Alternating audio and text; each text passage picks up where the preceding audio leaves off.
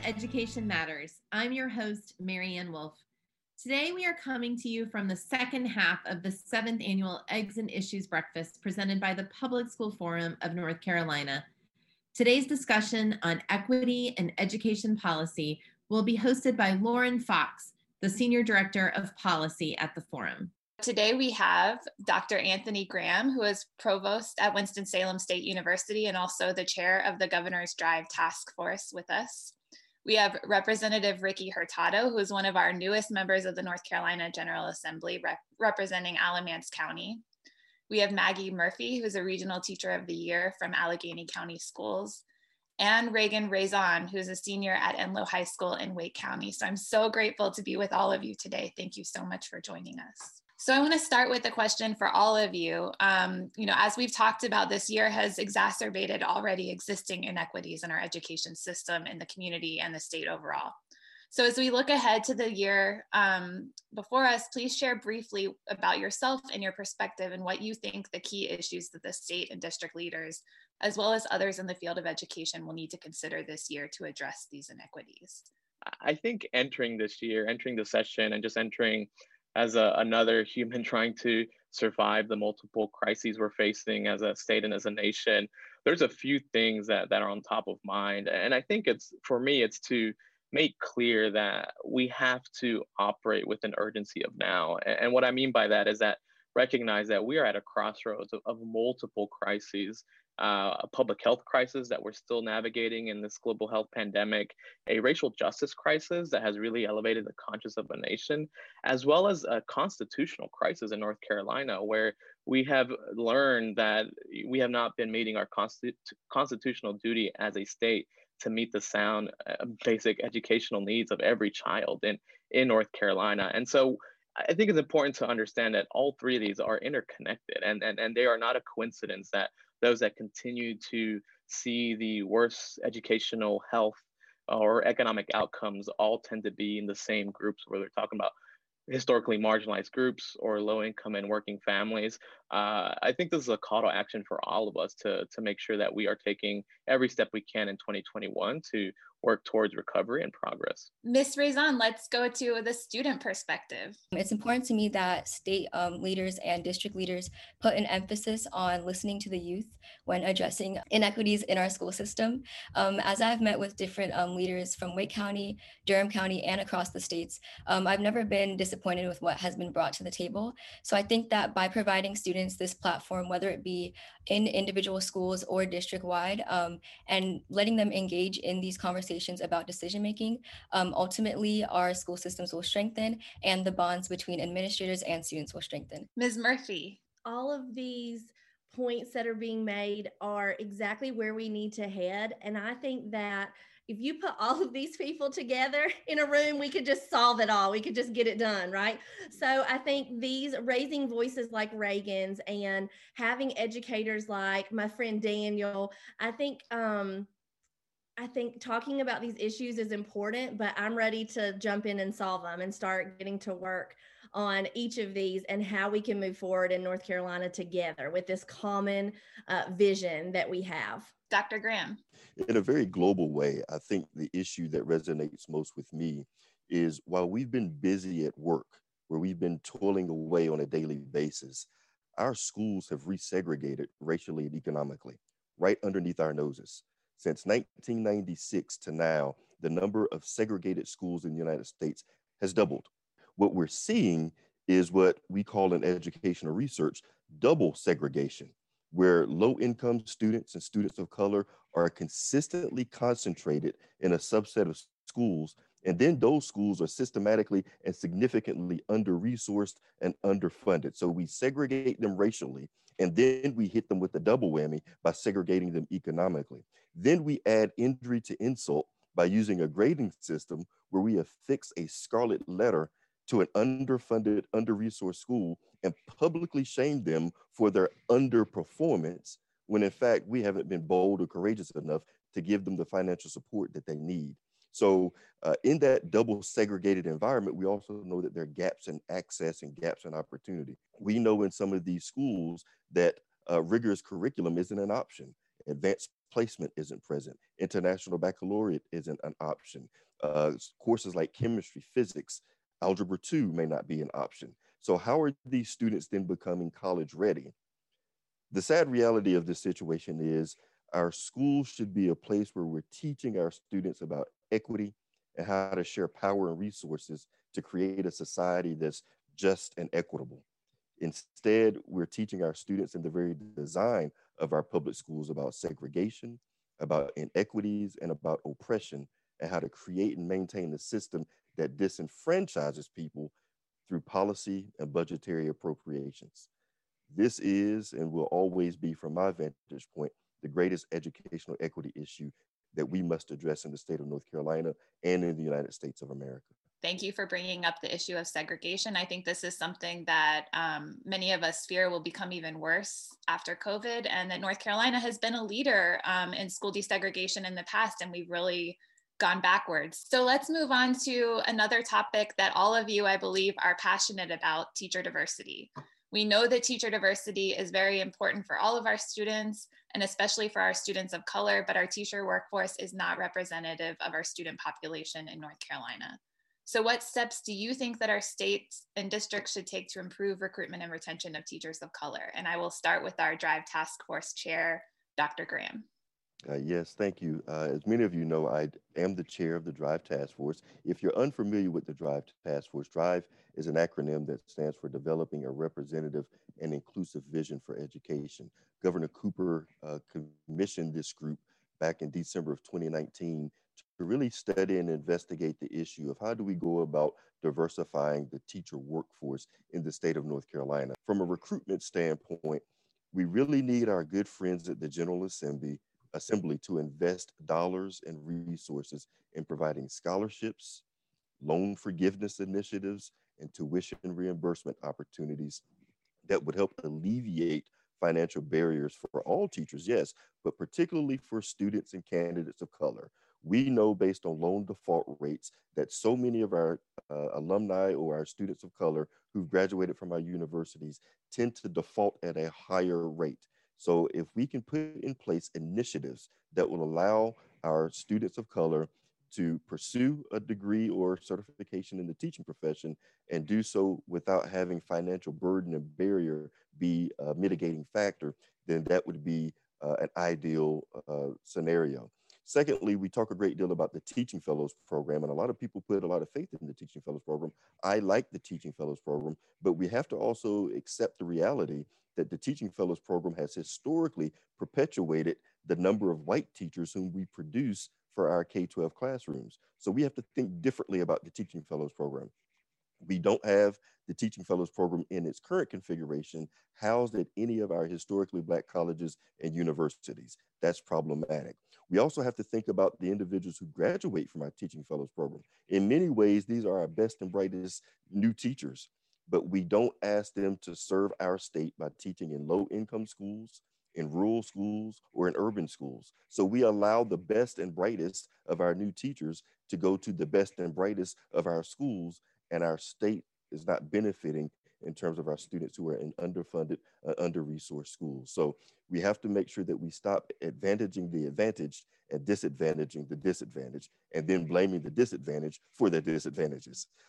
Finally, from a retention standpoint, I would say we need to make sure that we're funding and supporting career development initiatives for our teachers of color, such as the National Board Certification process. Very proud of the state of North Carolina. We have a large number of National Board certified teachers here, but when you look at the demography of who's nationally board certified, 93% of our National Board certified teachers in the state of North Carolina are white. What can we do to diversify the National Board certified pool within the state? Because we know with that comes pay increase to your base salary. So these are some of the things that we need to think about from a recruitment and retention standpoint, particularly for our teachers of color.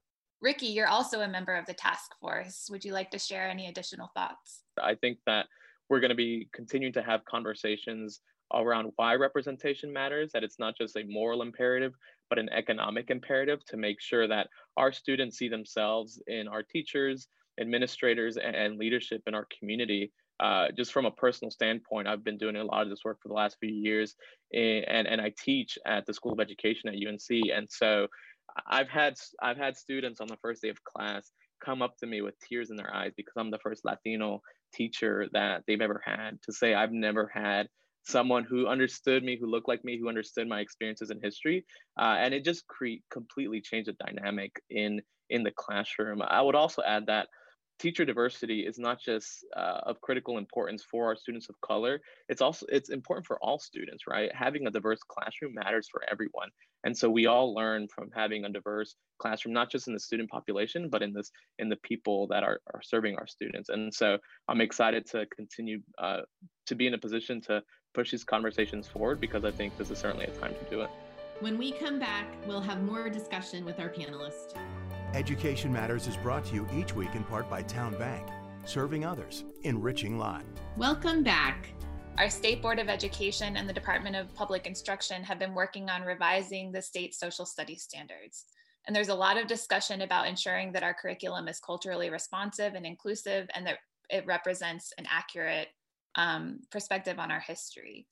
So I'd like for you all to speak on why this is important for our students and what you all think the state, district, and educators should do to move towards a more culturally responsive and inclusive curriculum. I think one aspect that could be changed, and this is even on the small level, is just changing our language when it comes to teaching history, rather than referring to it as slaves, refer to people who were enslaved, or talking about the homeless as people who are experiencing homeless. It's this little shift in language that it can seem small and trivial, but it does make a difference in the long run.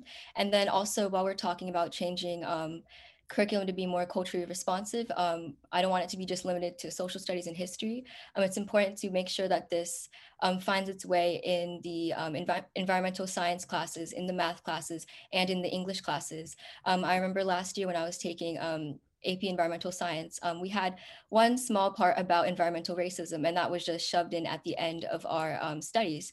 And even though that was at the end, we still didn't really learn about stuff that was happening currently in America, such as like the toxic air pollution in Chicago or lead poisoning in Los Angeles. It's important to teach students about what is happening in communities really next door to us. And in addition to that, I think it's important to put more Black authors and Black voices in our English curriculum. While everyone's trying to get involved in anti-racism reading outside of school, it's important to also have that in our school curriculum.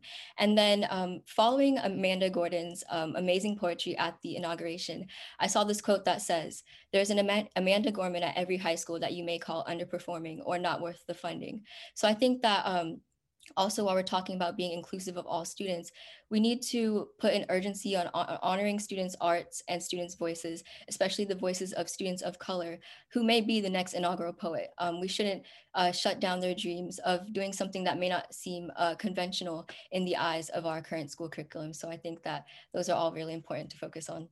Ms. Murphy, I'll go to you next.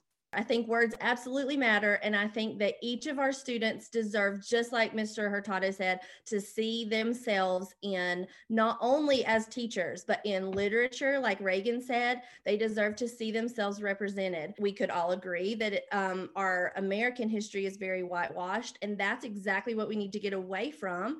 And by introducing these new social studies standards, and by watching our words, as Reagan said, and by being intentional with what we say and how it's written, that is how we move forward together. So the words matter. All the words that are being debated, they matter. As a 7th and 8th grade social studies teacher, when I was in middle school, our middle school textbook, which was from probably right when Reagan was born, it was written then, it had one paragraph, which was about half a page, talking about the Holocaust. That was the entirety of information on the Holocaust in my 7th and 8th grade textbook. And one of my students, she was she wanted to write him a letter. She wanted to immediately start a campaign that, you can't learn everything that you need to know about that time in history and that specific event in one paragraph.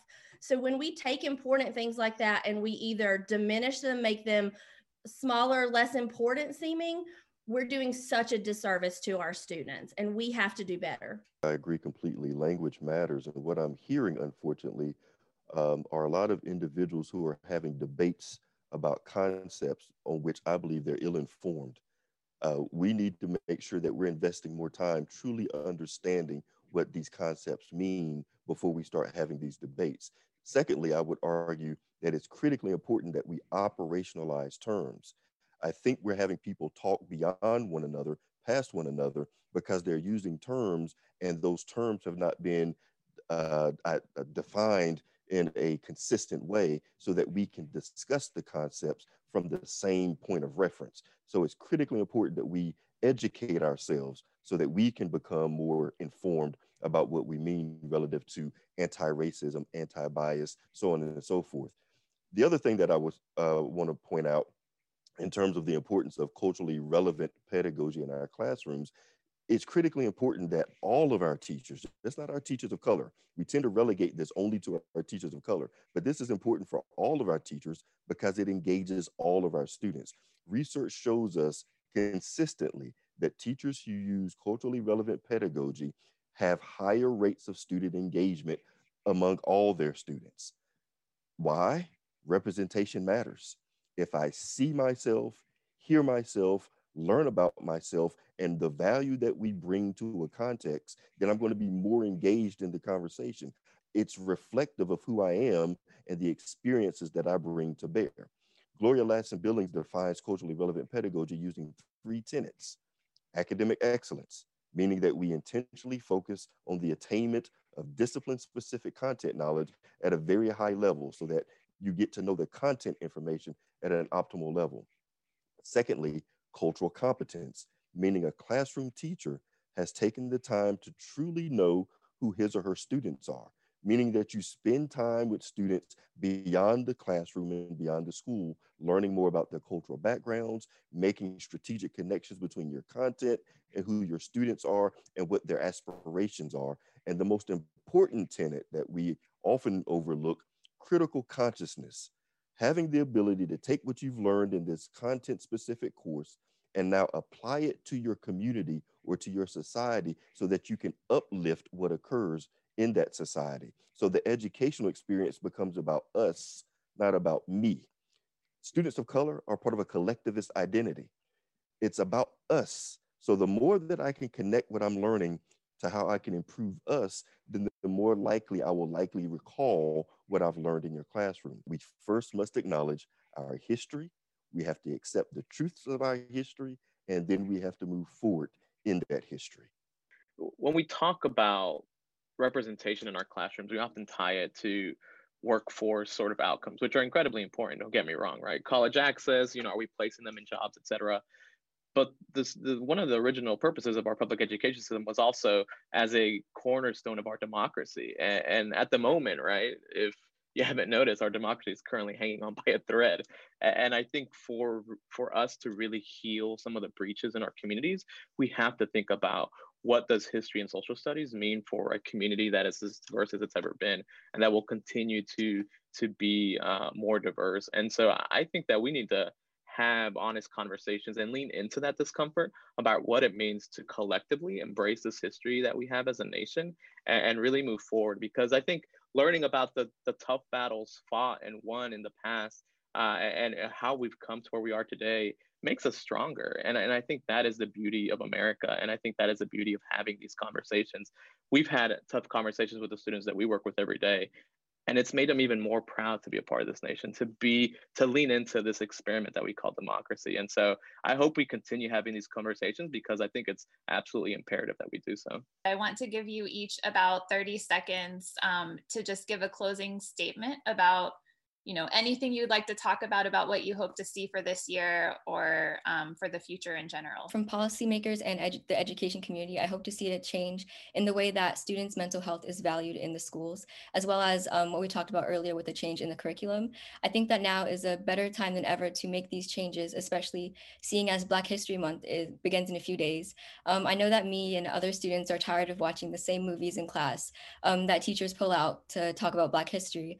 And while rather than water down our Blackness, I hope that we move towards celebrating Black joy and creativity more in our school systems. We are creating change. And if we can keep doing that, if we can keep moving forward, and if we can keep chipping away, I don't even think that that's an accurate term, because we should be like running towards Leandro case. We should be running full speed ahead, doing every single thing we can to make this not like a 5-year plan, but like a right now plan, like today. What are we going to do today to start working on this? So I hope that each of you will be that change, will be the light for the whole education community. Specifically to our policymakers, I have 2 simple, concrete asks of you.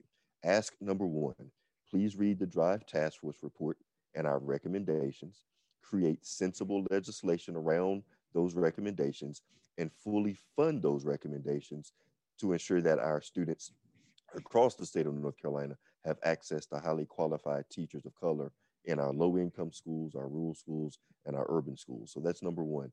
Number 2, revisit our policies, our funding appropriations, and our accountability models that perpetuate school resegregation and creates a system that blames the disenfranchised for the disenfranchisement.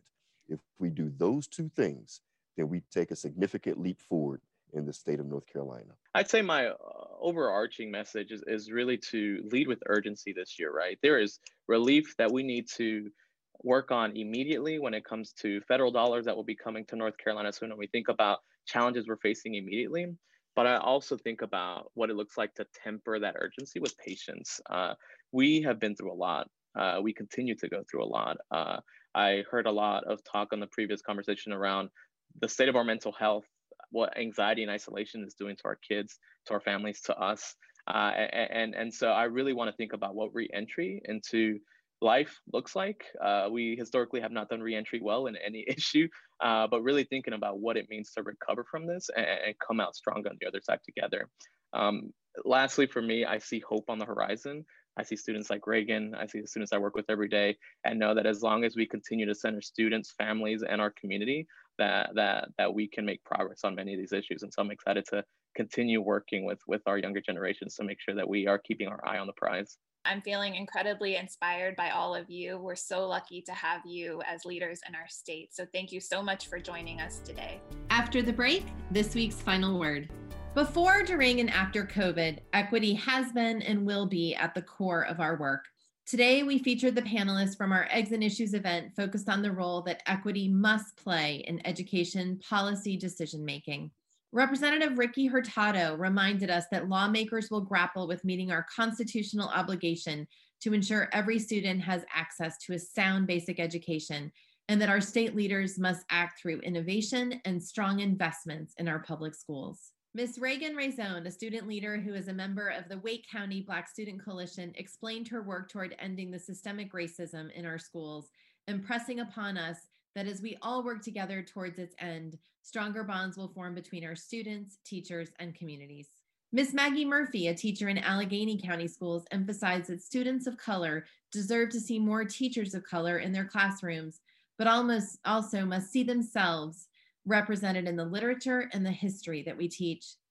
Dr. Anthony Graham shared that our schools have been resegregating both racially and economically. Since 1996, the number of segregated schools in this country has doubled, and too often the schools that the students in our communities of colors attend are also under-resourced.